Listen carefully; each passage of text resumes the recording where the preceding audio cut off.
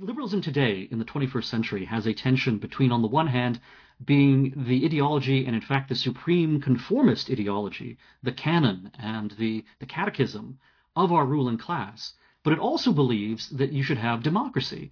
Well, there's a problem there. If you have democracy, what if the people elect Donald Trump? So you have this. This, I think, is the crux of the crisis of liberalism. On the one hand, it wants to believe that it has the mandate of heaven from the people, that it speaks for the vox populi, but it doesn't. And in fact, the people are not nearly as liberal as either their, sort of capitalist, leaders, or their, sort of progressive, academic, journalistic, liberal leaders would like them to be.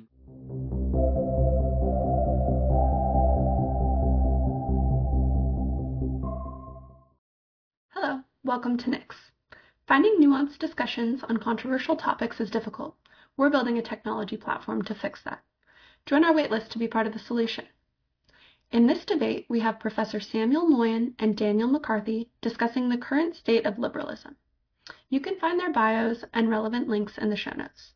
Also remember to like and subscribe to our YouTube channel and follow us on Twitter at @the_Nix. We hope you enjoy the debate and tell us at the link below what you'd like to see next. All right. Well, thank you to each of you for coming. I have been looking forward to this. And also I will say that my head has been swimming on this topic since we've talked about it. I've read your book, Sam, your article, and then two of Professor Deneen's books.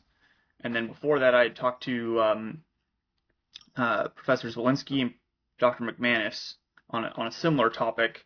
And so there's a lot going on here. So I'm very interested to hear what you guys have to say. So I will try to mostly be a fly in the wall and let you guys kind of directly talk to each other rather than asking questions and all that, because I'm mostly interested in what you guys have to flesh out between the two of you. But I think first what would be helpful is to just probably have Sam do a quick definition of liberalism, just so we're all on the same page, because it's one of these big words.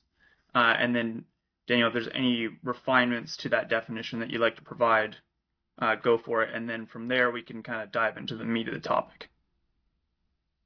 Well, it's a tough place to begin, to be honest, because I think there's just a big difference among different observers about how to define the thing we're talking about. And my own argument is that liberalism has changed a lot. And actually, that's, my complaint, that some good things about liberalism were lost as it was redefined.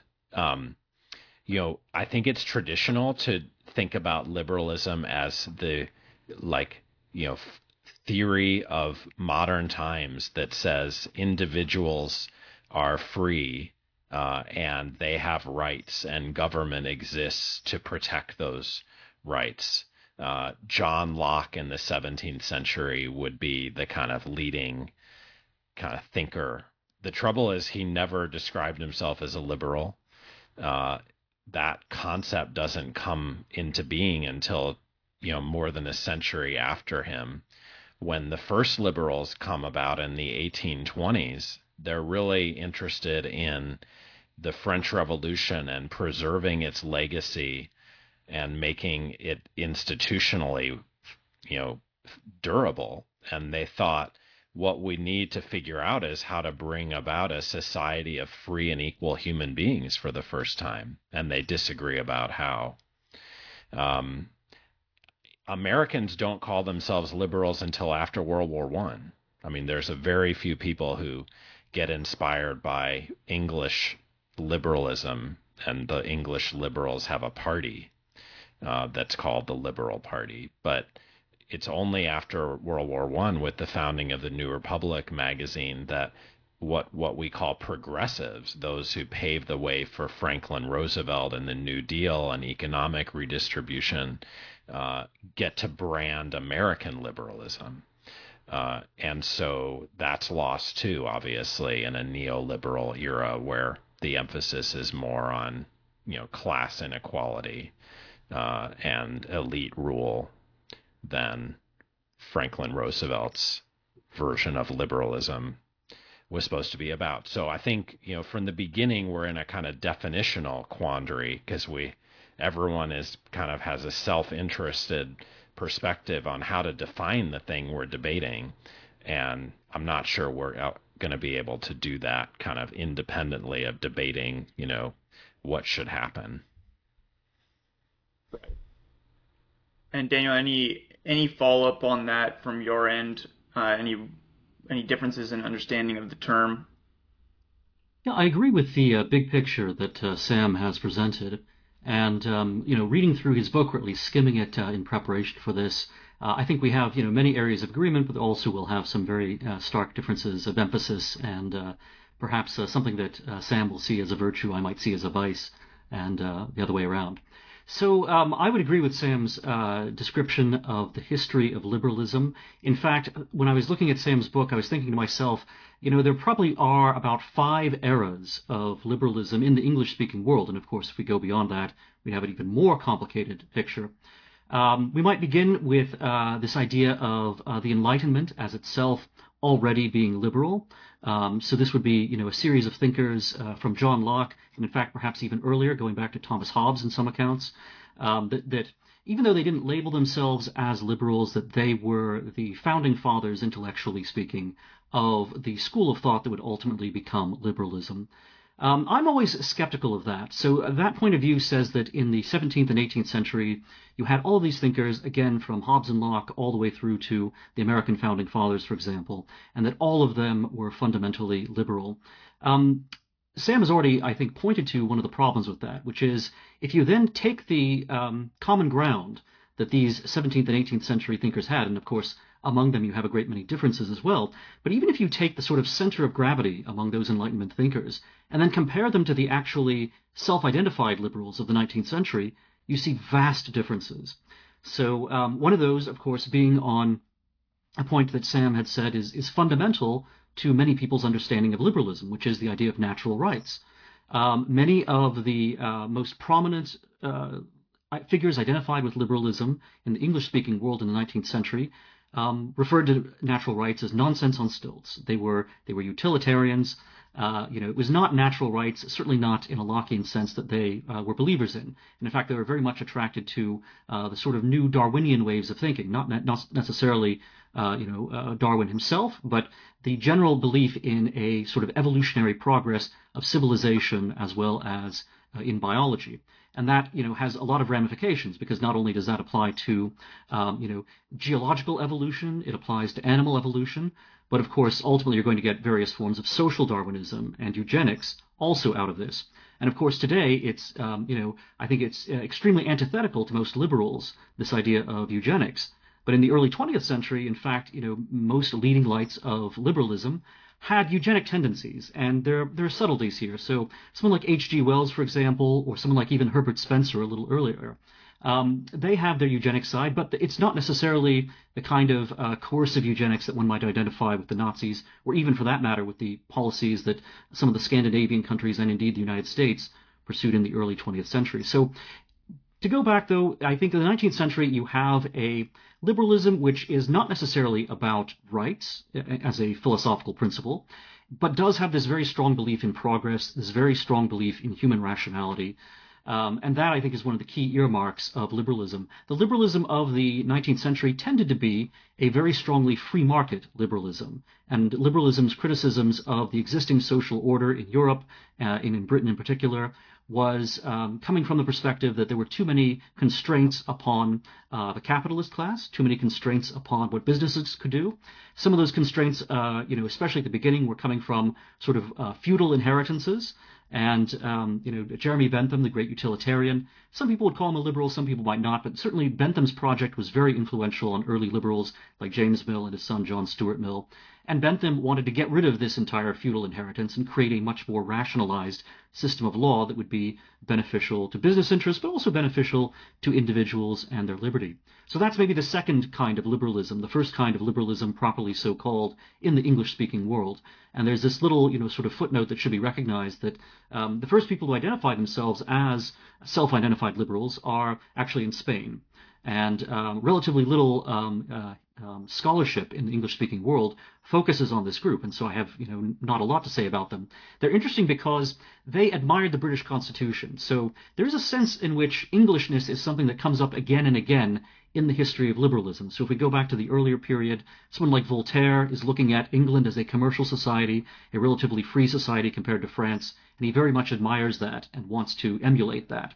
If we look at these self-identified liberals in Spain, in the era around the time of the French Revolution, early 19th century, they too are looking at the idea of an English parliament as something that they would like to have. They're interesting because they actually are critical of the French Revolution itself. They're not as radical as the French revolutionaries, but they are more what we might call progressive or more liberal, certainly, than those who want to reinstate, the full semi-absolute or totally absolute Spanish monarchy. So there are complications as we look at different parts of the world. Sam in his book, I think, draws an important distinction between two developments in the late 19th and then in the early and mid 20th centuries. So you do have a form of liberalism that gets a lot of momentum in the late 19th century and then becomes kind of the dominant form of liberalism before World War I, which is a liberalism that is similar to the old 19th century liberalism, but that is no longer as devoted to the market.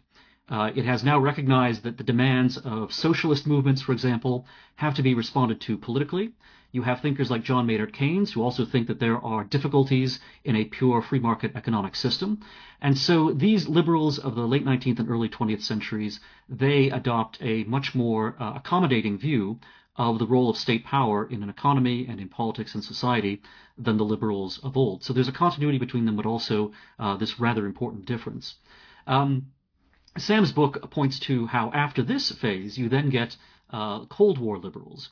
And this is, of course, after World War II, but even before World War II, some of the intellectual tendencies that will lead to Cold War liberalism can be discerned. And this, this is where, Sam and I might start disagreeing. I think there's something to be said for a lot of these Cold War liberals, and it's precisely on the grounds that Sam criticizes them for, which is they become more chastened. They say, wait a minute, maybe liberalism is not the wave of the future, as liberals up until now have always assumed.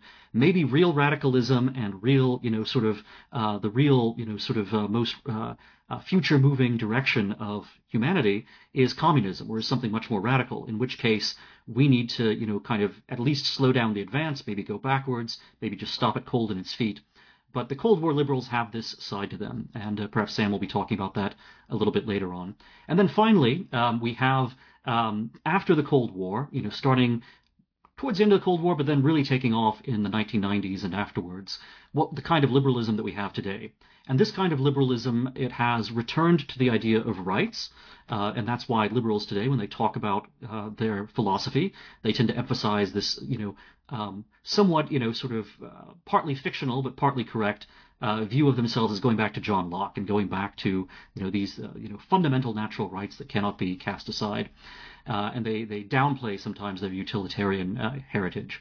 And liberalism today basically says, well, now that the Soviet Union has been defeated, we really can say that liberalism is indeed the end of history, and that this is the best system for all of humanity to adopt. And the only thing standing in the way of humanity adopting this perfect system of liberalism, which is going to involve now a new embrace of markets once again, but it's not a return to the kind of small government free market system that many of the 19th century liberals had thought about. Instead, it's a mixture of maintaining welfare states while also having free trade agreements and also having a very wide, opening for entrepreneurship and other things. So it's a mixed system. And, Sam and I might have some disagreements about the nature of this mixed system, but I think it does have, it is different from the old 19th century in several respects. And really the only thing holding back human progress, which is for liberals synonymous with liberalism itself, are a few either accidental or pathological rogue states around the world, and old inheritances and old sort of ways of thinking. Perhaps some of them are religious, perhaps some of them are just residue or detritus of history. but a sort of element in our own society which is just, basically it's pathological. It needs to be, sort of clinically addressed, and it needs to be re-educated. Education is a very important theme throughout liberalism. Liberalism likes to emphasize that it is anti-coercive or opposed to coercion, but liberalism is very strongly about taking children and basically making sure that they believe the right things so they grow up to be good liberals later on. I'll just wrap up. I know I've gone on a bit long here, but I'll just wrap up by saying that liberalism has this general belief in progress. Sam again gives us some examples, however, of people in the Cold War era who had doubts about progress. But in general, liberalism is progressive. Liberalism is confident about the human intellect for the most part. And it does believe that either we can have well-designed policies in our governments today that are going to make us all free and perhaps equal, certainly very prosperous. But this can be something that intellectuals, well-trained economists, for example, and and lawyers and so forth, they can all provide this for us. And then among liberals today, there is a mixture between some who think that the market can provide everything that we need, and some who say that we still need to have some degree of human intelligence overseeing the process through state power. So that's my perception of liberalism historically and today. I love that. I just want to intervene to, make one very small amendment in what was otherwise a totally brilliant and convincing presentation. It's really about the first self-styled liberals, so Dan's second stage in the history of liberalism, because I agree with a lot of what you said, but I think there's one missing piece, especially when you look at the first big set of liberals who are not in Spain but France. And, they're all romantics in the kind of sense that they really are part of the romantic movement in intellectual life and in aesthetics of their time. And it's true that, even John Stuart Mill, one of their heirs in England, talks the language of utility that he got from his father and Jeremy Bentham before him. But all of these liberals actually think that liberalism is about promoting creative freedom, and it's almost like life is supposed to be a kind of emancipated chance to go your own way, make your life interesting or innovative, and that doing so individually or in small groups will contribute to this collective perfection or progress that Dan talked about. And so to me it's really important, because I totally agree that these liberals were enamored of the free market or laissez-faire, and they thought it would do a lot of the work of progress that Dan mentioned. But it's very important that this stage of liberalism is really most committed to this new moral ideal, which is free self-making as what life's supposed to be about. If you like, as what our highest end in life is and ought to be. Yeah, I very much agree with that, and I'm glad that you emphasized it. John Stuart Mill calls this experiments in living, and there very much is a sense that this is not only a way of breaking free from the old legal restraints, and I emphasize that, in talking about the kind of anti-statism and free market orientation of 19th century liberalism, but it's also about breaking away from the moral inheritance of the existing society, whether that's religious or simply the conventions and mores of society. And so especially these creative and brilliant individuals, and I think you're quite right, this is also a romantic impulse. It's the sort of heroic creator. They have, they need to have the freedom to be able to discover new ways of living, and in a way that they're gonna serve almost as entrepreneurs of lifestyles, just as in the free market you have entrepreneurs who create new products for people. The experiments in living will produce new modes of living that may help us be more authentic to ourselves. And there is, Rousseau is an interesting character to bring up in the context of liberalism, because he hated most of the, certainly the superficial elements that would be associated with, even the liberalism of, sort of the the proto-liberal phase of the 17th and 18th centuries, Right. and he wouldn't like a lot of 19th century liberalism either. Rousseau was not a fan of market economics. He was not a fan of legislatures. He didn't like many of these things that liberals tend to take for granted. But he did have this sense that we are alienated from our true selves, and that there is a need to overcome this alienation through a reorganization of society. And that is something that liberals are, they are descendants of Rousseau in that regard. Agreed. So, liberals really in this phase were for a kind of politics of personal authenticity. And then the question is whether that's an important and legitimate kind of politics, whether it devolved into kind of a kind of hollower consumerist form, or what, and I totally agree with Dan that it's strongly anti-authoritarian because it says that what God commanded or what one's father did doesn't determine what I do, who I choose to become in the world. One of the difficulties, though, that liberals are facing already at that point in the 19th century is the tension between the utilitarian, the rational, and the market-determined results, and the spirit of freedom and experimentation. So, certainly there are plenty of images from Victorian novels and Victorian history, for that matter, of the kind of regimentation that is imposed by the new economic system. And Tocqueville talks about this as well in Democracy in America. Tocqueville, has a very interesting, complicated, relationship with liberalism and with, market economics as well. He dislikes socialism. He accepts democracy as something that is inevitable now and has to be made the most of. But he also has, I think it's in the second volume of Democracy in America, a very poignant, chapter on the kind of inhumanity of the factory system, and it's not based on just economic suffering. It's really based on the idea, and it is this notion of alienation that by working in a factory and simply hammering away at the same nails every single day or creating the same pins every day, that you are not fulfilling your capacities as a human being.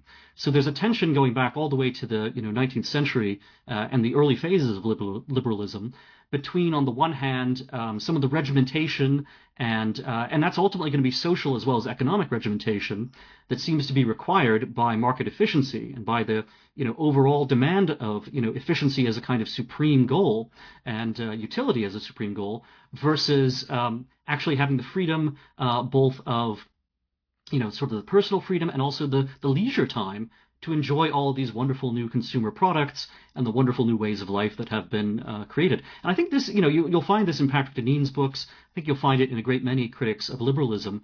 This problem with liberalism has never been resolved. That even now, you have the case of people who are earning enormous sums of money working on Wall Street or wherever else, yet they have no time to actually live as human beings. So on the one hand, they are, sort of triumphs of the liberal model, but they're also tragedies of liberalism. And and even being aware of this situation, they feel like they can't get off the treadmill. They can't actually step back and enjoy life, which is why you find this interesting sort of dynamic in Europe.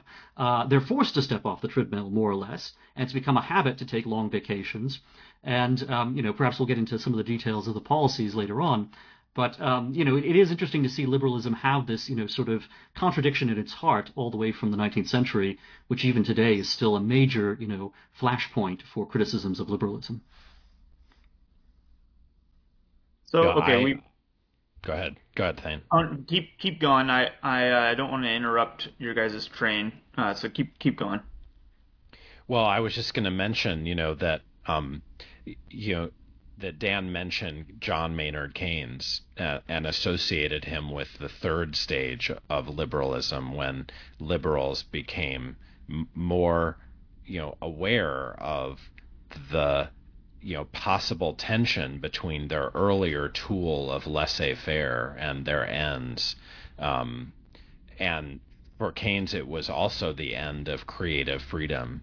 He was very much personally associated with experiments and living, and he wrote a quite, I think, exhilarating piece called Economic Possibilities for Our Grandchildren, where, he revealed, I think, very clearly that he intended to, update not just the third stage of liberalism, but the second stage, which was that romantic stage, by, in a sense, saving romantic individuality, as Mill had called it, from the whole problem of the economy, not just laissez-faire, but even the kinds of reforms with which Keynes was intimately involved. So in this essay, which I think is written in the course of World War II, he, reports that the economic problem is about to be solved, and soon humanity will have to face its real problem, which is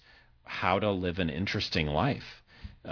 Especially when it's not just the economy which tempts people to copy others and just, buy the latest popular thing just because, economic trends have presented it to us. And he struggles with this, but, as Dan's pointing out, it's never the case that liberals give up on perpetual growth, because they've never kind of truly ruptured their relationship from the 19th century to a kind of economism.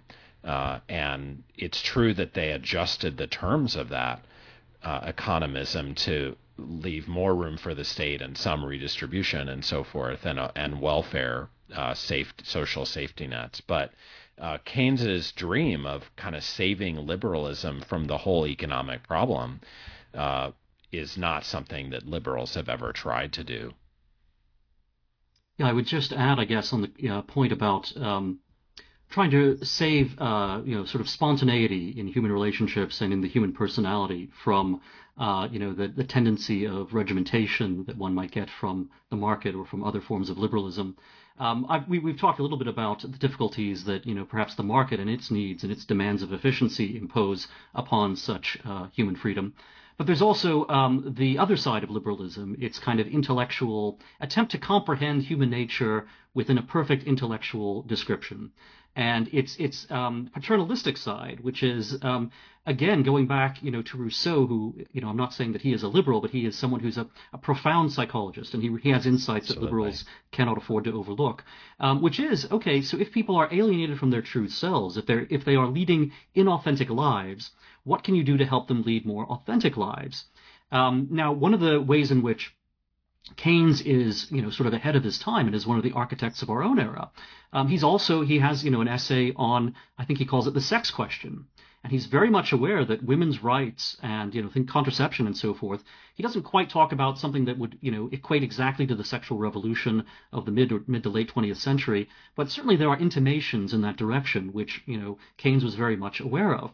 But then you have this paradox where, today, but also, going back, decades now, one of the liberal ways of making sure that people can have fulfilled sex lives is we're going to have sexual education. But sexual education involves precisely the kind of educational regimentation and, just the whole thing is the idea of taking a classroom and using that as a, sort of a romantic or an amorous, setting. That doesn't work very well, especially in the kind of cold rationalistic way that, liberals want to, convey ideas. So liberalism, it has this ongoing conflict in its soul about romanticism, about authenticity, and it realizes not just the market, but even intellect itself is in some ways in conflict with that. And, in the case of John Stuart Mill, famously, he's brought up by his father, James Mill, as a strict utilitarian, leading, the optimally rational life. He has kind of a nervous breakdown, and in fact, his relationships and his sort of inner image of himself is in some turmoil throughout his life because of this upbringing. He turns to the poetry of Samuel Taylor Coleridge, who starts out as, an admirer of the French Revolution and a romantic poet, but who becomes, later on something of a, rather Burkean conservative, a Hegelian conservative. And Mill says, wait a minute, I actually need this, side of my life as well. And, I would argue that Mill ultimately is going to undermine Coleridge. He's ultimately going to undermine conservatism as a whole. But Mill recognized that, liberalism had a certain deficiency here, not just on the utilitarian side, but in the lack of, the kind of, less rationalistic approach to humanity's nature that one finds among many conservatives. Yeah. I think it's a deep problem, and the real question, I think probably the difference between us is whether there's some alternative to facing it. And I guess I think that, of course, it's true that there's going to be something in the end mystical about what this creative freedom, is seen to produce. I mean, and who gets to value it and, know it when they see it. But we all also, know that, like, in spite of all the difficulties, people would have to be trained to pursue it. Maybe not the way John Stuart Mill was, maybe exposure to romantic poetry from their earliest days rather than, in the course of a mental health crisis. And, the kind of technocracy involved in the pedagogy of liberalism, training people to be free, is going to involve a lot of, difficult choices and tensions and maybe even trade-offs that are difficult, but, maybe ones that have to be faced. And then, there's this difficult question about how we look out at the world and we do see lots of conformity, especially insofar as, capitalism becomes more and more consumer capitalism. And if we're not able to say that some people are throwing their freedom away rather than, figuring out how to use it correctly, then we're just not looking out at the world and looking at it, as it really is. And liberals want to do that, at least the ones I'm championing.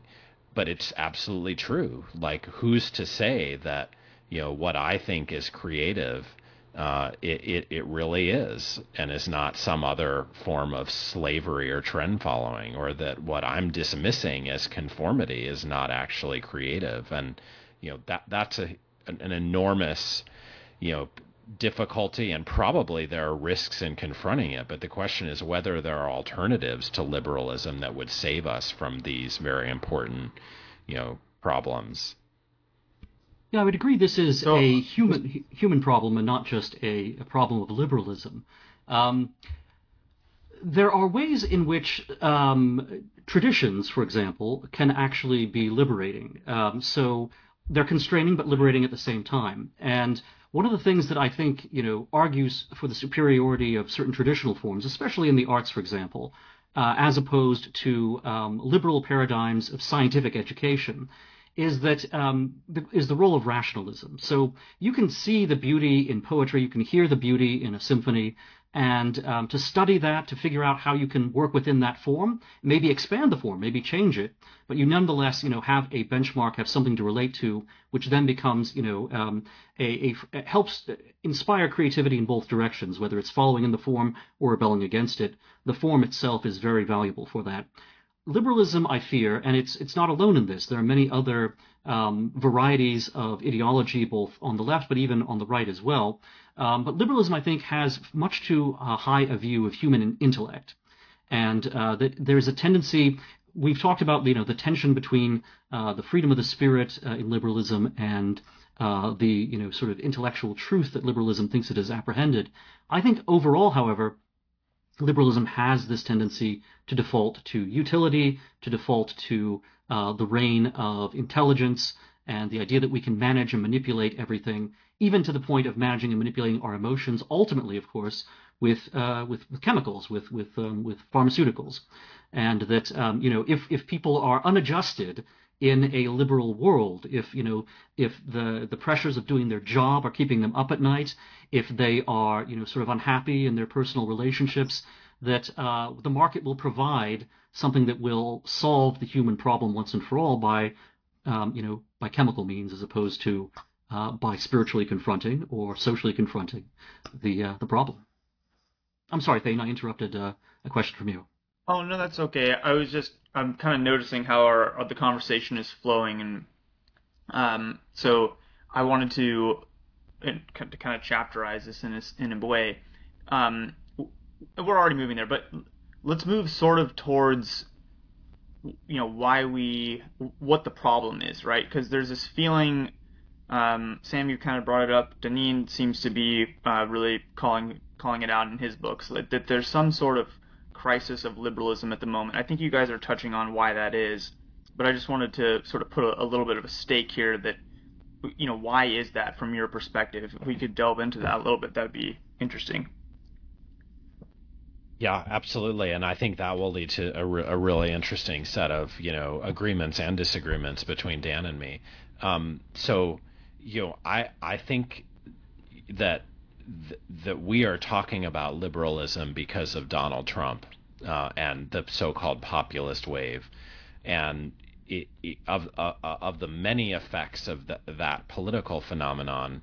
One, thanks to the thinker Patrick Deneen, is that there's a kind of ongoing referendum on liberalism, which Deneen, really did trace back hundreds of years. And in fairness, he also talked about John Stuart Mill and some of the, kind of the details that we've been discussing. I think that, Deneen's view of liberalism maybe homogenizes too much and then rejects it all totalistically. And in part because I think Deneen thinks there's some alternative to liberalism, which would either not suffer the same problems or have better problems to solve. And I guess that's where I part ways with him. And so I tell a story in which there are some promising features of liberalism, especially in the second and third stages that Dan discussed, and that liberals have not kept the promises that they began to make in imagining a world of free and equal, citizens or humans on a worldwide basis. And my indictment really does fall heavily on what Dan called the fourth stage of liberalism, when liberals begin to offer principled reasons why they think liberalism should not even try to keep its promises. Now, if it did so, I'm not claiming that utopia would immediately result, because I think I am in profound agreement with Dan that liberalism as a program, as we've been talking about it, faces a lot of difficulties that it's never solved, and it's hard to see that it could ever solve them to everyone's satisfaction. Like this balance between its kind of rationalist and technocratic side and its romantic side for one, for another, this tension between the moral aspirations it had and the economic means it to which it turned to fulfill those aspirations, which in our time have become what we call neoliberalism, and which I think led to a lot of social turmoil and unhappiness and right-wing breakthrough in the United States and elsewhere. And so it's not as if I'm suggesting that there's no problem, but I am suggesting that would be a little bit more discriminating about liberalism than Deneen was, because if we were, we couldn't reject it as totalistically, and we'd have to figure out how to imagine parts of it as worthy of rescue, and imagine other ways of keeping liberal promises than any liberals yet have located. So I think I'll maybe say two things. Patrick Deneen is a friend and someone I admire very much. I do think that the label that he and some of his associates have adopted recently, post-liberalism, has two very serious problems. The first is it gives far, far too much credit to liberalism. And so Patrick, in part inspired, I think, by a series of teachers, ultimately going back, in terms of influence to Leo Strauss, has this view that America was indeed founded as a liberal state from the very beginning.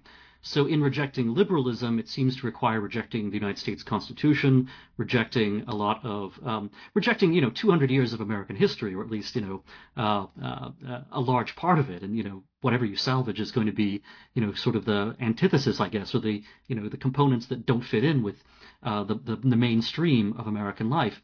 I don't think that's intellectually correct. I think he's mistaken to say that, this Enlightenment context, or whatever you want to call it, of the American founding fathers, of people like James Madison, is identical with liberalism, or is a part of liberalism, or is necessarily even the father of all the liberalisms that came later. I don't want to completely dismiss Patrick's argument, because, there are true elements to it, but I think it goes too far and is, too sweeping. The other problem is that in framing yourself as a post-liberal, it seems to be saying that, whatever might come after liberalism is preferable to liberalism. And clearly that's not the case. We have seen in the world many regimes that have succeeded liberal regimes, and in I think pretty much every instance they have been far worse regimes by the standards of the Roman Catholic Church, by any conservative standard that Patrick Deneen or anyone else would want to accept. The Soviet Union was a lot worse than the liberalizing late days of the Tsar and the Kerensky Republic. The Nazi Germany was worse than the Weimar Republic. This is not to say that Weimar or Kerensky, these are models that anyone is going to want to endorse, but you could do much worse. And with Hitler and Stalin and even Lenin for that matter, you certainly did do far worse. So, and you could do worse today as well. And in what form that might take, we don't know. But it's something we need to be careful about. So, as a conservative, which is how I would think of myself, I don't. There's plenty that I criticize about liberalism. I am opposed to liberalism as it is now because I think it's it has this metastasizing tendency, and liberalism itself is very intolerant. It prescribes much more than I think it can prescribe. And it tries to smash its opposition. And in fact, to such a degree that, Donald Trump, okay, we can argue whatever about Donald Trump personally, but a lot of Americans who, disagree with the Democratic Party or disagree with, progressive ideas are being labeled fascists and being labeled as pathological specimens of humanity. Deplorables, of course, was the phrase that Hillary Clinton used. And that is, you can't have a polity that's going to function well if you have, especially this elite class, which is basically, liberalism is the philosophy of our ruling class in politics, in business, in the academy. The academy, being a slight, deviation from that, but not really. I mean, really in the academy, I think you have people who are still fundamentally more liberal than they realize, but they want to push liberalism in a, sort of harder left direction. In the business world and in government, the kind of liberalism you have is this Fukuyama, sort of 1990s, what Sam has called neoliberalism. It's not a term I like to use for a variety of reasons, but, that's the general picture. So anyway, and I see that as having, sort of no sense of proportion. Because it is so convinced of its own intellectual perfection and its moral perfection as well, there is no room to argue with it. And this leads to another paradox of liberalism. Liberals, on the one hand, and this is a point where I disagree with some of the things that my friend Patrick Deneen says in his new book, Regime Change. I disagree to some degree as well with some of the things that Sam says in his book. But liberalism has a complicated relationship with democracy. And on the one hand, it's very easy to find liberal intellectuals who think that democracy is a bad thing because you shouldn't have, the impoverished masses voting on, people's permanent property rights and so forth. On the other hand, expansions of the franchise, certainly in the English-speaking world, have almost always been carried out by the more liberal party over the last, 250 years or so. So liberalism, and now, of course, we have this phrase liberal democracy, which is meant to be the holy of holies and the thing that no one can criticize. So liberalism has liberalism today in the 21st century has a tension between, on the one hand, being the ideology and in fact the supreme conformist ideology, the canon and the catechism of our ruling class, but it also believes that you should have democracy. Well, there's a problem there. If you have democracy, what if the people elect Donald Trump? So you have this I think is the crux of the crisis of liberalism. On the one hand, it wants to believe that it has the mandate of heaven from the people, that it speaks for the vox populi, but it doesn't. And in fact, the people are not nearly as liberal as either their, sort of capitalist, leaders or their, sort of progressive academic journalistic liberal leaders would like them to be and require them to be. And even going back before the Donald Trump era and before Patrick Dean's book, Why Liberalism Failed, it seems to me liberalism was already in crisis. I'll name, sort of 2 or 3 major salient points. One of them being, of course, foreign policy. So at the end of the Cold War, because the Soviet Union had collapsed, liberals had a absolute confidence that their set of beliefs, liberalism, was going to be the end of history, and was going to, everywhere around the world was ultimately going to come around to liberal democracy. They thought this was going to happen in communist China simply by a process of opening up the markets, and that proved to be mistaken over the course of 30 years. They thought that in other places you might have a dictator or tyrant who had to be violently removed, and once you did that, you would be greeted with flowers by people who were already basically liberal Democrats. They were already culturally Americans. All they needed in order to express that was getting rid of the dictator. And we found out in Iraq and in Afghanistan it doesn't work that way. That in fact, bonds of religion and tribe and many other things, and simply interest, can be much more difficult to overcome than liberals have imagined. So you get a crisis in foreign policy. You also get a crisis in foreign policy, ironically, that's related to the economic success of liberalism. So, one of the talking points that many liberals will bring up is, well, thanks to free trade, thanks to the expansion of commerce between the developing world and the first world, you have much less global poverty than you had in the past. So in China, you've had a rise in the standard of living. In much of Africa, too, you've had a rise in the standard of living, certainly in India as well. And so you have had a rise of the non-Western world through economics. But it turns out that because liberals have overstated the degree to which their ideology is universal, the rise of the non-Western world actually is going to pose strategic and other problems for liberalism itself, because India is not necessarily all that liberal. It certainly is. It's democratic. It's it's a weird mixture of socialism and capitalism, but it's certainly becoming more prosperous over time. China, again, has become, it's scaled back a bit, but it had in the past, 20, 30 years become a major global economic player. It entered the liberal sort of world economy, but it didn't liberalize at home. But in any case, all across the way, you're seeing that Western liberalism feels more and more conflicted between its Western identity and its universal claims. And that's having major problems in foreign policy. And, we can talk about some of the ones that are flaring up right now.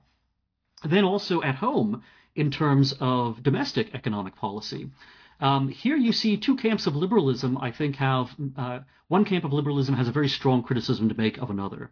And so my friends at the Ludwig von Mises Institute, and among the more hardline libertarians, they would point to the fact that the liberalism of the 21st century is in fact not liberal enough, that it's not free market enough, that as a result of the contradictions between, the appearance of a free market and the prosperity that it generates, but really government control or strong manipulation of the banking system and of the monetary system, you have recurrent banking crises. And every time one of these flares up, as happened in 2007 and 2008 with the Great Recession, the Federal Reserve and the United States federal government, they kind of try to sweep the monster under the carpet, and they say, okay, we're going to have some bailouts, we're going to have some adjustments in terms of Fed policy, but my more radical capitalist friends, they say this isn't working, and all you're doing is delaying the reckoning that is ultimately going to come when the government control of the money supply and sort of a capitalist free economy are going to come into conflict and break down. So there's an economic crisis as well as a foreign policy crisis, and all these things do relate to the not just the philosophical tensions within liberalism, but also this fundamental difficulty liberalism has in just backing off a little bit, right? So liberals, because they have such a they think they have the correct economic view that must be pursued. They think their own intellects kind of give them the ability to reshape humanity in our country, but also around the world. When you tell them, look, your experiments in, not just in living your own life, but in trying to make other people economically and militarily and in other ways live the lives that you want them to live, these experiments have failed. And therefore you should be a little chastened and, not try to be as aggressive in enforcing these transformations. Liberals respond by saying, well, you're just a fascist if you say that, or you're just, some sort of, bizarre pathological mutant, and really, you didn't receive the right kind of education, or you're off your medications. But one way or another, your criticisms are illegitimate. Really, the only space for criticism of the liberal, sort of philosophy, the liberal church really, is within the liberal team itself. You can have very mild criticisms. Liberalism, you can look at our major national newspapers. The spectrum of opinion in those newspapers is very limited. And it's kind of comical because if you look at, the designated conservative columnists in all of these newspapers, they're, basically what would be called liberal conservatives. And they all hate Donald Trump as much, if not more so, than the, sort of progressive left-leaning columnists at the very same newspapers. And these institutions are all liberal institutions, and they just cannot admit that there are legitimate criticisms, certainly from the right, but also coming from the left as well. So Bernie Sanders and many progressives have, real legitimate gripes against this liberal elite establishment. So I think this is where you're getting not just Donald Trump, but in fact it's also where the Occupy Wall Street movement came from. It's where the surge in support for Bernie Sanders over the last decade or so was coming from. And really, I think if liberals do not correct themselves and are not willing to be more tolerant, more open, more genuinely liberal in a certain sense of being generous to people on the right and people on the left who are criticizing them, or people who aren't even on the spectrum, who just have, independent, sort of ad hoc criticisms, if liberalism doesn't become more self-corrective and more welcoming of, the criticisms coming from others, it's going to become very brittle, even more brittle than it is today, and this crisis is going to shatter it entirely. And to be honest, I think it's already got, serious fault lines that show that, this thing is going to crack and shatter completely, which is going to be a lot of people who don't like liberalism are going to be very shocked by what comes in the wreckage. They're already shocked. A lot of these folks don't like Donald Trump, on the left certainly, but even on the right. And yet, people like Donald Trump may be the wave of the future if liberalism just completely collapses like this. So that, I think, that would be the way I characterize the crisis. So, it sounds like there's actually a fair bit of agreement between Dan and me compared to someone like Deneen, that in a sense, liberalism, needs to do something big to save itself from its own worst pathologies. I think maybe we have opposite reasons for taking that view. I think that in a sense, liberalism has to be saved from the liberals to realize the broken promises that of freedom and equality that liberals have made. I think Dan's reasons are different, but are really kind of, I think, based in the correct perception that what follows liberalism, even in spite of all of its pathologies, could be worse rather than better. But I actually agree with most of what he said in kind of filling out his picture, and I'm going to kind of reverse a few, the order in which he presented them, just because I think they're all very important points, and I want to address them. I agree completely. I would even emphasize more strongly that liberals have never fully embraced democracy, and that was very graphic before, in the 1880s, the phrase liberal democracy was coined, when most liberals outright rejected democracy. Dan, I think, correctly points out that liberal parties have backed, the expansion of suffrage, but then regularly been disappointed to see that conservatives win the elections under the expanded electorates, with the 1884 Reform Act and in the United Kingdom being the best example. But the question is what to do about that, and my impulse would be to imagine a liberalism that can not just make its peace with democracy, whose great prophet once again was Jean-Jacques Rousseau, but to think that self-rule is part of what would be involved in freedom and equality of all, and therefore a liberalism that devolves into preaching or controlling from on high elitism and technocracy is not very liberal. So I agree also that liberals, especially those who have claimed the mantle of liberalism in our day, are incredibly insular and reject criticism. I would say they reject criticism even from fellow liberals, let alone from non-liberals. But it remains absolutely scandalous that in the era of Donald Trump, in fairness, only a minority of Americans voted for the man, but still, he won the presidency once and may again, the New York Times did not have one columnist who was a regular supporter, and they, did at least a fairly honorable thing, and occasionally inviting Dan to write for the opinion pages in the absence of having any regular employee who kind of was in the least bit sympathetic to, the popular will of, over 40% of the American people. And yet, I do think, where Dan and I differ on this point is that, what democracy and having a political, idea that it is made appealing to the people doesn't mean it's not going to be a liberal one. It means that liberals have not yet kind of shouldered the responsibility to make their own ideas sufficiently popular. So then the question is, what have they done instead? And here I completely agree with, Dan, that the errors have been economic and, kind of geopolitical, and especially militarist. And just to, spell out, what Dan's already said, I think that, Trump is, and his popularity, it is a direct response to the, mainstream consensus for a long time, including among liberals, that, markets would solve all problems, and that was especially orthodox opinion after the so-called end of history in 1989, when in fact I think a lot of voters for Trump were understandably responding to deindustrialization and, what Trump in his inaugural called American carnage, urban blight,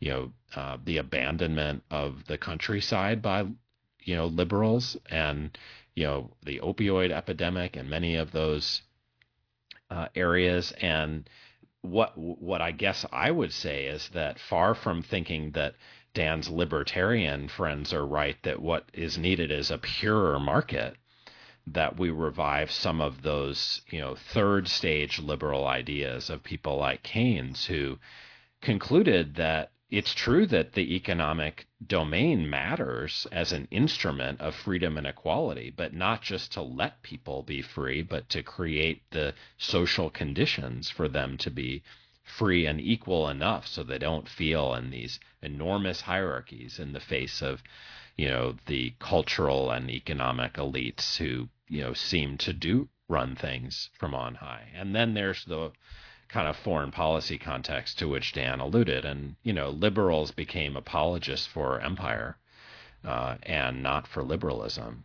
And that was the whole history of American foreign policy since, certainly since 1989, I think before. But, and what that meant is not something that Americans as ordinary people could see as something serving their interests and values.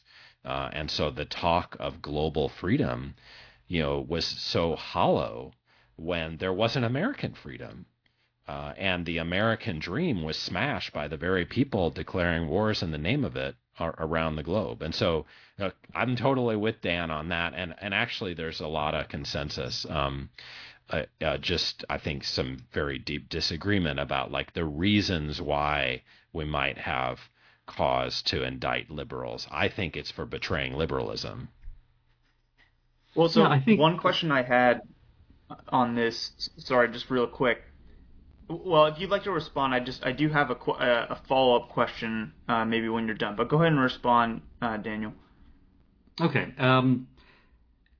So one thing that Sam and I might agree on as a remedy or one way to address some of the problems of liberalism, I think it is important to have that self-responsibility. And I think that federalism, not just in the sort of hokey sense that, you often hear from politicians on the campaign trail, but really the idea that we have localities of many kinds, and we need to be let them have their own leeway. They can't simply be pushed into an economic model that is coming to them not just from Washington D.C., but in fact at this point from an entire global apparatus. So that's one of the things that makes me, sympathetic to nationalism, or economic nationalism in particular, is this idea that instead of having a world without economic borders, a world in which capital and goods and even persons are flowing, without any restrictions, without any kind of borders or tariffs or anything. I think actually no, you need to be conscious of the particular needs, and not just the needs, but also the feelings and desires of a political locality. And that's true at the nation state level, but it's also going to be true at regional levels. And that's why, for example, when you do have the creation of a rust belt as a result of jobs, going where capital can get the highest returns on cheapest labor or least regulation, that, you can make a very strong economic case. Hey, this is great for GDP. But the amount of cultural destruction, not just in, I should say social destruction, the amount of, people losing the things that they had taken for granted as being economic points of orientation in their lives, in terms of their jobs, not just the jobs they currently have, but the industry in which they work, the skills that they possess. When you dislocate all of that, you are going to have political consequences. You're also going to have social consequences, epidemiological consequences in terms of, people feeling like they have no future, no hope, and might be turning to drugs to, sort of overcome that. So I see economic nationalism not as a panacea, not as something that's going to solve all economic problems, or let alone all social problems, but as something we have to be prepared to entertain and to use appropriately and to a certain degree, as opposed to my liberal friends who believe that, any kind of economic irrationality in their minds, any kind of inefficiency is unjustified and, is unacceptable and in fact is even unthinkable. I would also say that, federalism is how I look at the world's security needs as well. So I don't believe that, the West and the United States are always in the wrong, although we have a really terrible track record for a really long time. And I certainly don't believe that if, for example, the People's Republic of China became, which I think it's still quite far from being, but became, a dominant power in East Asia or, in the world as a whole, which I think is very unlikely. But nevertheless, there are a lot of problems that can emerge from, other powerful great states, coming into taking the place of what's currently called the liberal international order. But I also think the liberal international order is too liberal and perhaps not international enough. But I mean that, of course, as a conservative rather than someone who might be coming from a more progressive direction. So it seems to me that, what I would like to see happen is for Europe to take more responsibility and ultimately almost full responsibility for its own security, whether that means, turning NATO over to the Europeans and not having us as deeply involved. We can still be a backstop. We can still be there to help in the case of, a real, sort of World War style crisis. But even something like the Russian invasion of Ukraine is something that the Europeans are in a better position to handle than we are. And, we should make them responsible for doing that, because if they don't have the necessity of having to take care of it for themselves, they will simply default to trying to play both sides and, relying on American money and American arms to fill the gap. And we know that's not going to work, which, this is a terrible thing. And it breaks my heart that liberals think they're being humanitarian by saying, well, America's got all the arms, they've got all the money, they're just going to dump this on, the Ukrainians, and that's going to solve the problem. That hasn't worked over the course of the last 18 months. I don't think it's going to work over the course of however long this gets protracted. We tried this in Afghanistan. We said as long as we're giving enough arms, as long as we have enough, money that the Afghan, government is getting, then it's going to beat the Taliban. It didn't happen. There are a lot of differences, of course, between Afghanistan and Ukraine, but I think that our approach is the same, which is simply dump huge amounts of resources on this and the problem will go away. It's not going to go away because it's, there are much deeper issues here.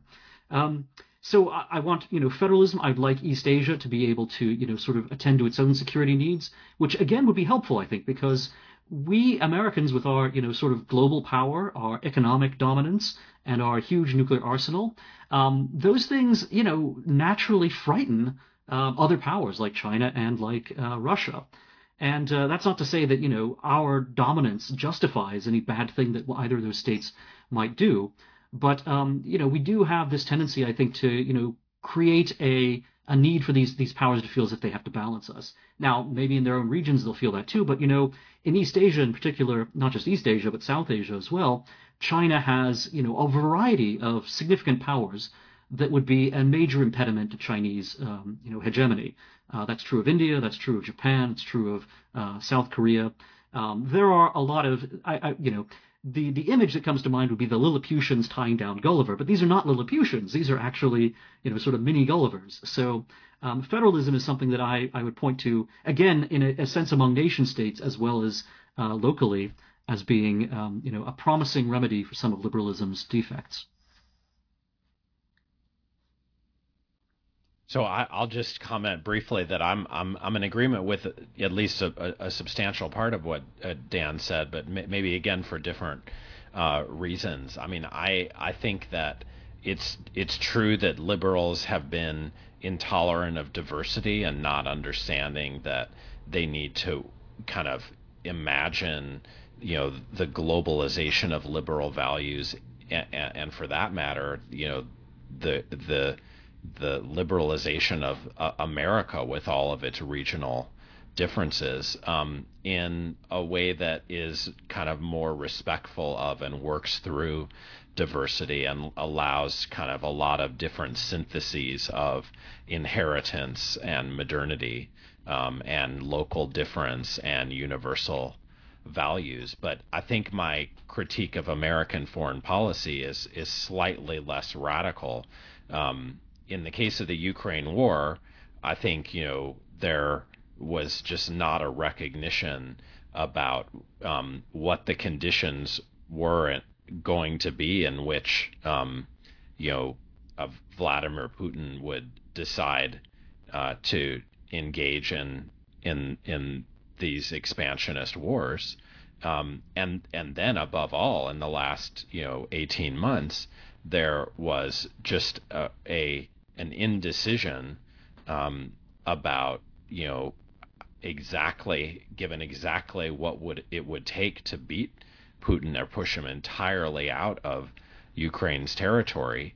There was a decision to, have a stalemated war, which it really has been from its almost opening days. And then what's happened now is a failure in spite of all the money and weaponry wasted, not to mention human life, is just a kind of decision to tolerate an endless war, at least until, some other president is elected. I worry the same's happening in Israel, where, with American support, there's, the defense of a, at least somewhat liberal state, for all of its sins against, a terrorist attack, as, occurred in our country after 9/11, but one that is likely to be a quagmire, an unwinnable war. And so, to me, it's the militarist means and the fantasies of like a military victory that would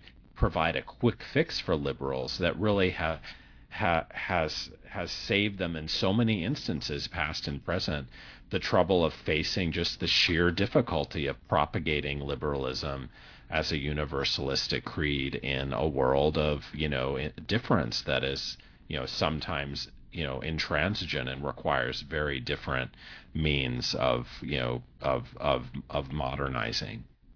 And I'll just say very briefly, I think something liberals have tended to be uncomfortable with, and yet is a reality they can't afford to overlook, is the persistent power of nationalism or patriotism, identification with, whether it's a nation state or whether it's some other kind of polity. There are persistent, loyalties that people feel.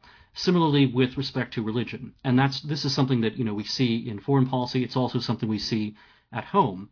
And, it's why these are the things that you often have counter-liberals of various kinds, whether they're extremists and, authoritarians, or whether they are, conservatives. They will tend to, focus on patriotism or nationalism and religion as being the alternatives or the alternative sources of legitimacy and support, as opposed to liberalism with its intellectualism, its, view of universal rights, and its view of, sort of efficiency and consumer self-satisfaction. And we can even expand that, right? Because there is a romantic case to be made for the consumer economy. That, isn't it fun to have all of these toys? And there is a sense in which, the market hedonism really does have a certain parallel to this romantic personal hedonism, whether that's in sexuality or whatever else.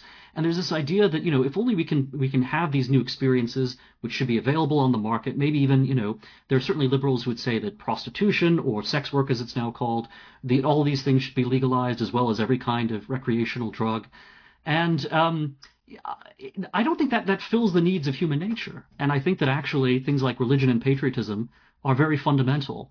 And so this, I think, is one of the weaknesses and one of the sources of crisis for liberalism, that it's constantly looking for not just consumeristic, but broadly speaking, hedonic solutions to problems that ultimately are going to be problems that, are probably most easily mediated through some of these more traditional kinds of institutions and human loyalties. I'm with you mostly. I think that, clearly religion and, was a kind of classic example of the kind of authority that, against which liberals set themselves. On the other hand, liberals, found ways, like some, in religious traditions, notably Protestants in the North Atlantic, of getting along.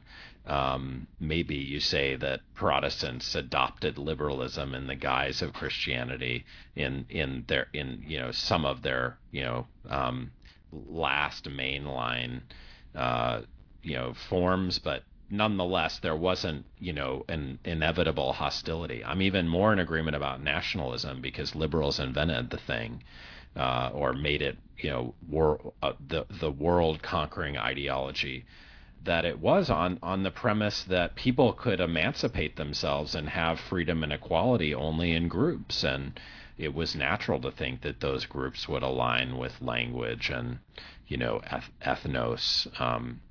So I think I'm a little more resistant to the claim that while liberals are for experimentation, they're always going to see those experiments devolve into kind of itch scratching hedonism. For one thing, a lot of experiments can be seen to fail. I mean, most experiments in science fail. Why wouldn't that be true of liberal experiments in living? So if someone wants to try some new form of personal experience, in case it's of relevance to everyone else, the liberal view is that he should be allowed to do so. Of course, we should be concerned about the cost to everyone else, even of things that individuals choose to do on their own. But maybe that person concludes that the experiment it failed. Opioids, might seem appealing at one moment and turn out to be grievously or catastrophically, bad at another moment. Then I think it's just really important to acknowledge that for the romantic liberals, it wasn't about scratching an itch. Creative, production was, might be fulfilling, but it was a kind of end in itself. And, they didn't want to marketize it as something that was about getting one's fulfillment, just not via a kind of consumer product, but through their own creative act. And the last thing I'd say is that there is just a deep problem that we need markets, not just for the modicum of well-being that is required for all of us to do what we do, including Dan. Conservatives live, in circumstances of enough abundance that they can pursue, their beliefs, and without it, they would be, on the streets, seeking their livelihood some other way. And it's just true that every artist needs a palette, that could come from tradition. It could come from new things provided by markets. But, Keynes and others recognize that markets also have these, unintended effects, hierarchy, conformity. And there's no reason to think we couldn't, master those dilemmas and, deploy a liberalism that is more sensible about, the uses and perversities of its own tools like markets. Yeah, I guess there are a couple of points of disagreement here. I should clarify first, though, that in criticizing hedonism, I'm not just thinking about, sort of the vulgar notion of it as simply living to excess and, sort of grapes dipped in chocolate or whatever, but rather the idea that the end of life is simply, either the avoidance of pain or the pursuit of pleasure. Because it's a very low, view of human life and its aims. And yet I do think liberalism has a tendency to default to that, in part because liberalism is scared of talking about higher aims that may seem as if they would then, lend themselves to more authoritative systems. And so you get this very ironic, soft kind of, lowered expectations for humanity, which then become expectations that can be managed by liberals. One of the things I think that has shocked liberals... I think there are higher expectations. I mean, it's about, creating yourself. And, it's something no one's done before. And the template is not given to you by tradition or, tribe.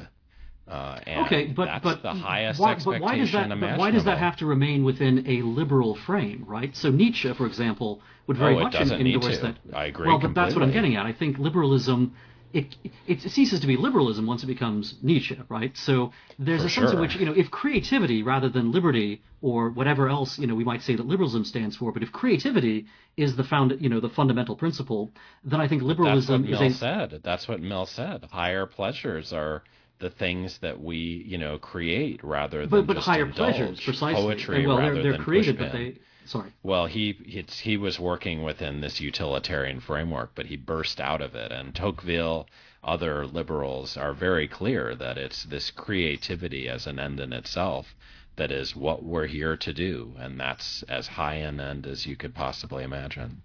Yeah, so I disagree because I think especially when we're talking about Mill, that creativity is constrained by the rules of liberalism itself. And actually it's constrained also in Mill's case by Mill's own tastes. That creativity would not expand to, some of the extravagant forms of romantic or anarchistic creativity. So again, I think that the creativity you get in liberalism is actually quite limited. And that's one of the contradictions and problems for liberalism. But I do want to say as well that, there are... well, perhaps I shouldn't even, drift off into more, sort of esoteric questions of Platonism and Epicureanism and other such things. But I do think liberalism... No, these are important because, there's a deep debate in Western philosophy to which you're alluding about whether pleasure should be conceived of as the privation of a prior pain. Plato talks about this, and, it's the reason why he can conclude that contemplation is the highest life, because it doesn't involve fixing some prior malady. And, maybe we'd conclude that Mill was working still within a hedonist framework because of his utilitarianism. I just want to insist that to all those who say that liberals have no account of the highest end, I think it's mistaken, because it's true it's no longer contemplation, but it is creativity, liberty for the sake of self-creation, and that's not necessarily in the hedonist framework that Mill certainly did think within. Yeah, so I do have I continue to have reservations about that account, but I don't want to simply make it a back and forth. Just confutation and refutation. It suffices to my ends to say that I think the constraints that liberalism applies to creativity undercut to some degree the creative commitments that liberalism has. And again, I would point to some of these figures, including Nietzsche, but I mean we could point to any number of thinkers in the late 19th century who addressed this exact point. And of course, Nietzsche hated the idea of a nation of shopkeepers, and I don't think that liberalism can ever get away from this. And it's precisely what you said earlier too, which is you're right. We need to have our palettes, and that means both in terms of traditions and in terms of backgrounds, culture, but it also means material palettes as well. And I'm sure you would emphasize that point. But there's a sense in which simply providing people with palettes doesn't make them artists. So there are, and the other problem too is that artists, in art especially, and here again, Nietzsche, but any number of, either philosophers or artists would, I think, take this point of view. art is probably the least egalitarian, thing that human beings engage in. That, I think very few people would say there's no difference between a masterwork and, an amateur's attempt. And I think this is maybe philosophically where liberalism collapses, because if you're talking about creativity as the supreme human endeavor, and if indeed, the kind of difference between a masterwork and, an ordinary attempt is as stark as, many artists and philosophers would say that it is, then you can't have, well, there certainly is an inegalitarian side to liberalism, but it might be even more inegalitarian than most liberals, who otherwise have qualms about equality, even more inegalitarian than they would be willing to accept. I think you do ultimately get to something that does look so transformational that liberalism itself would be, cast off as a kind of old skin of, something that is transforming itself into a radically new kind of entity. And again, that I take your point. Liberalism has that element to it, but I think that's also the element that tends to lead liberalism out of liberalism itself.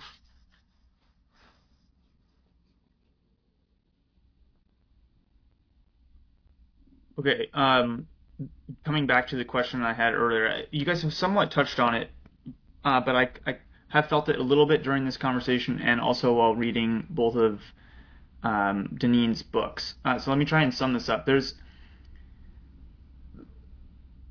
What I'm trying to get at is when critiquing a particular philosophy or an ideology, there's this difference between what the ideology claims that it wants and that the philosophy is actually stating, and then ultimately what the practitioners that put it into place, or even the practitioners that it gives birth to. So with your guys' critique of the problem, how much of it do you see as being a practitioner problem, as in the current elite are manifesting a, crappy version of liberalism that doesn't make a whole lot of sense, or versus how much of it is a problem of liberalism for giving birth to that set of practitioners in the first place? I guess what I'm getting at is, how do we look at these, rather than conflating them, I want to separate them. So I don't know if that elicits any thoughts on your guys' end, but I think that's clear. No, it's a great question. It's a central question. I'll just say briefly that, I'm trying to make the argument that, in a sense, used to be associated with socialists who said, that their theory has never been tried. And then, the hard question for me is, what about all the liberals who you say are somehow betraying their own views? And it's a hard question, as it was or is for socialists. But I think, though we have to have, a critique of ideologies that somehow, lets us understand why they're enacted the way they are. We also have to leave room for ideologies to have their own, experiments in institutionalizing themselves, and there are going to be failures. And I regard liberalism as a failure in its misalliance with laissez-faire and neoliberalism, and the things we've talked about on this podcast. But to me, that doesn't mean that one couldn't credibly rescue elements of it for a new liberalism that would produce better agents. And less of a gap between its aspirations and its realities. That's a very difficult, eventuality to foresee anytime soon. But then the question is, what's the alternative? I think I agree with Dan that, I condemn those who claim the name liberal, and so I want to see someone else in charge. The question is, should it be a better crop of liberals? Is that what we should hope for and work towards, or something else? Yeah, I'd agree that a better crop of liberals is possible. And, the liberal tradition is very large, and it has many admirable characters within it. So, I know Lionel Trilling is a figure in Sam's book, and I think there's merit in much of Lionel Trilling's thought. I think a liberal who I would look at with a great deal of admiration is Alexis de Tocqueville. And in part that I think, in this is partly something that everyone would recognize, and partly something that perhaps I would emphasize more than others. But Tocqueville is an aristocrat. He is someone who is not coming to liberalism as someone who is convinced of the liberalism as the perfect, sort of Platonic ideal that he would aim for, but rather he's looking at the conditions of the world and he says, within these conditions, we'd better have liberalism. And in fact, the form of liberalism that he endorses is a form that tries to preserve something of the aristocratic spirit at a time when a kind of mass conformity or a mass dependency, because he's very afraid that you're going to have, this kind of that people, especially, not that he is talking all about a consumer culture. He's at the very beginning of a, sort of massive boom in consumerism. But clearly one of Tocqueville's concerns is that people are going to be so preoccupied with petty concerns, including, just the business of getting stuff, that they will not care about the kind of deeper political commitments that people might have, been interested in the past. This is going to make them basically servile, that they're going to want to be taken care of. They're going to, want to have everything provided for them, including their basic, sort of material needs.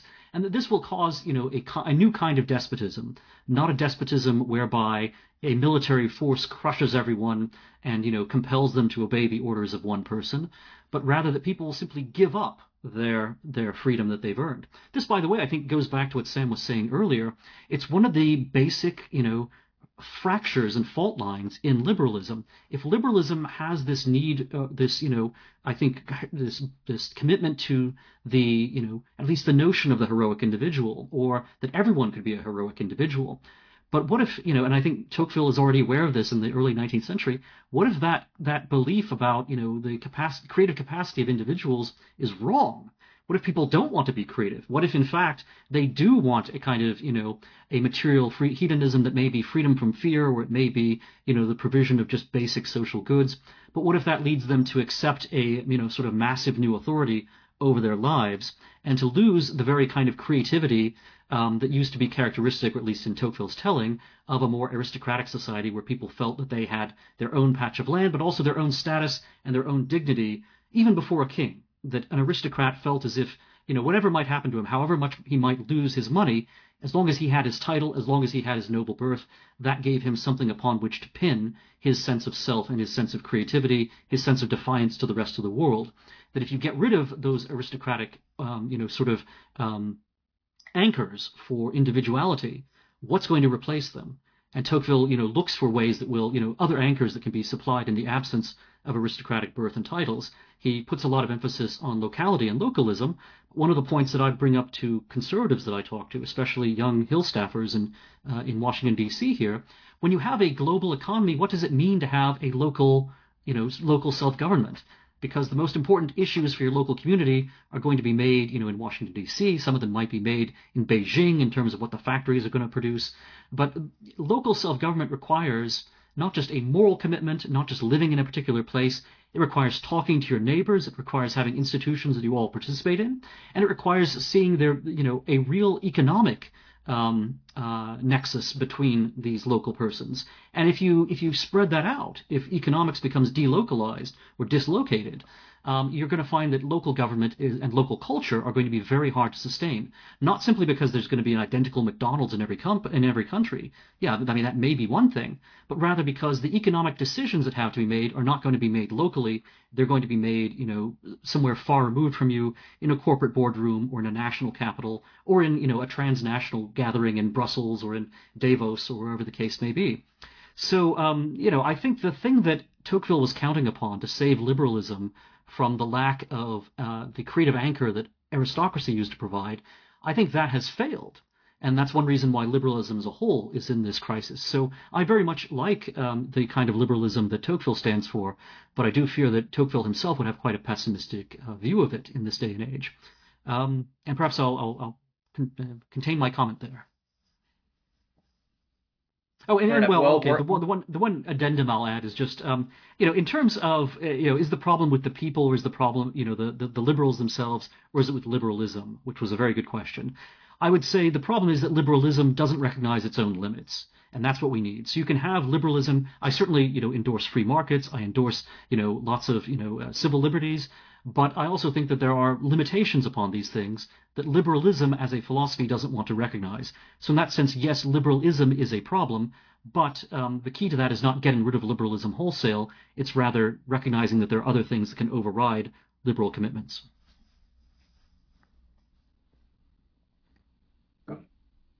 Well, we're at an hour and a half. I could listen to you guys all day, and if you guys want to talk, you're welcome to talk all day.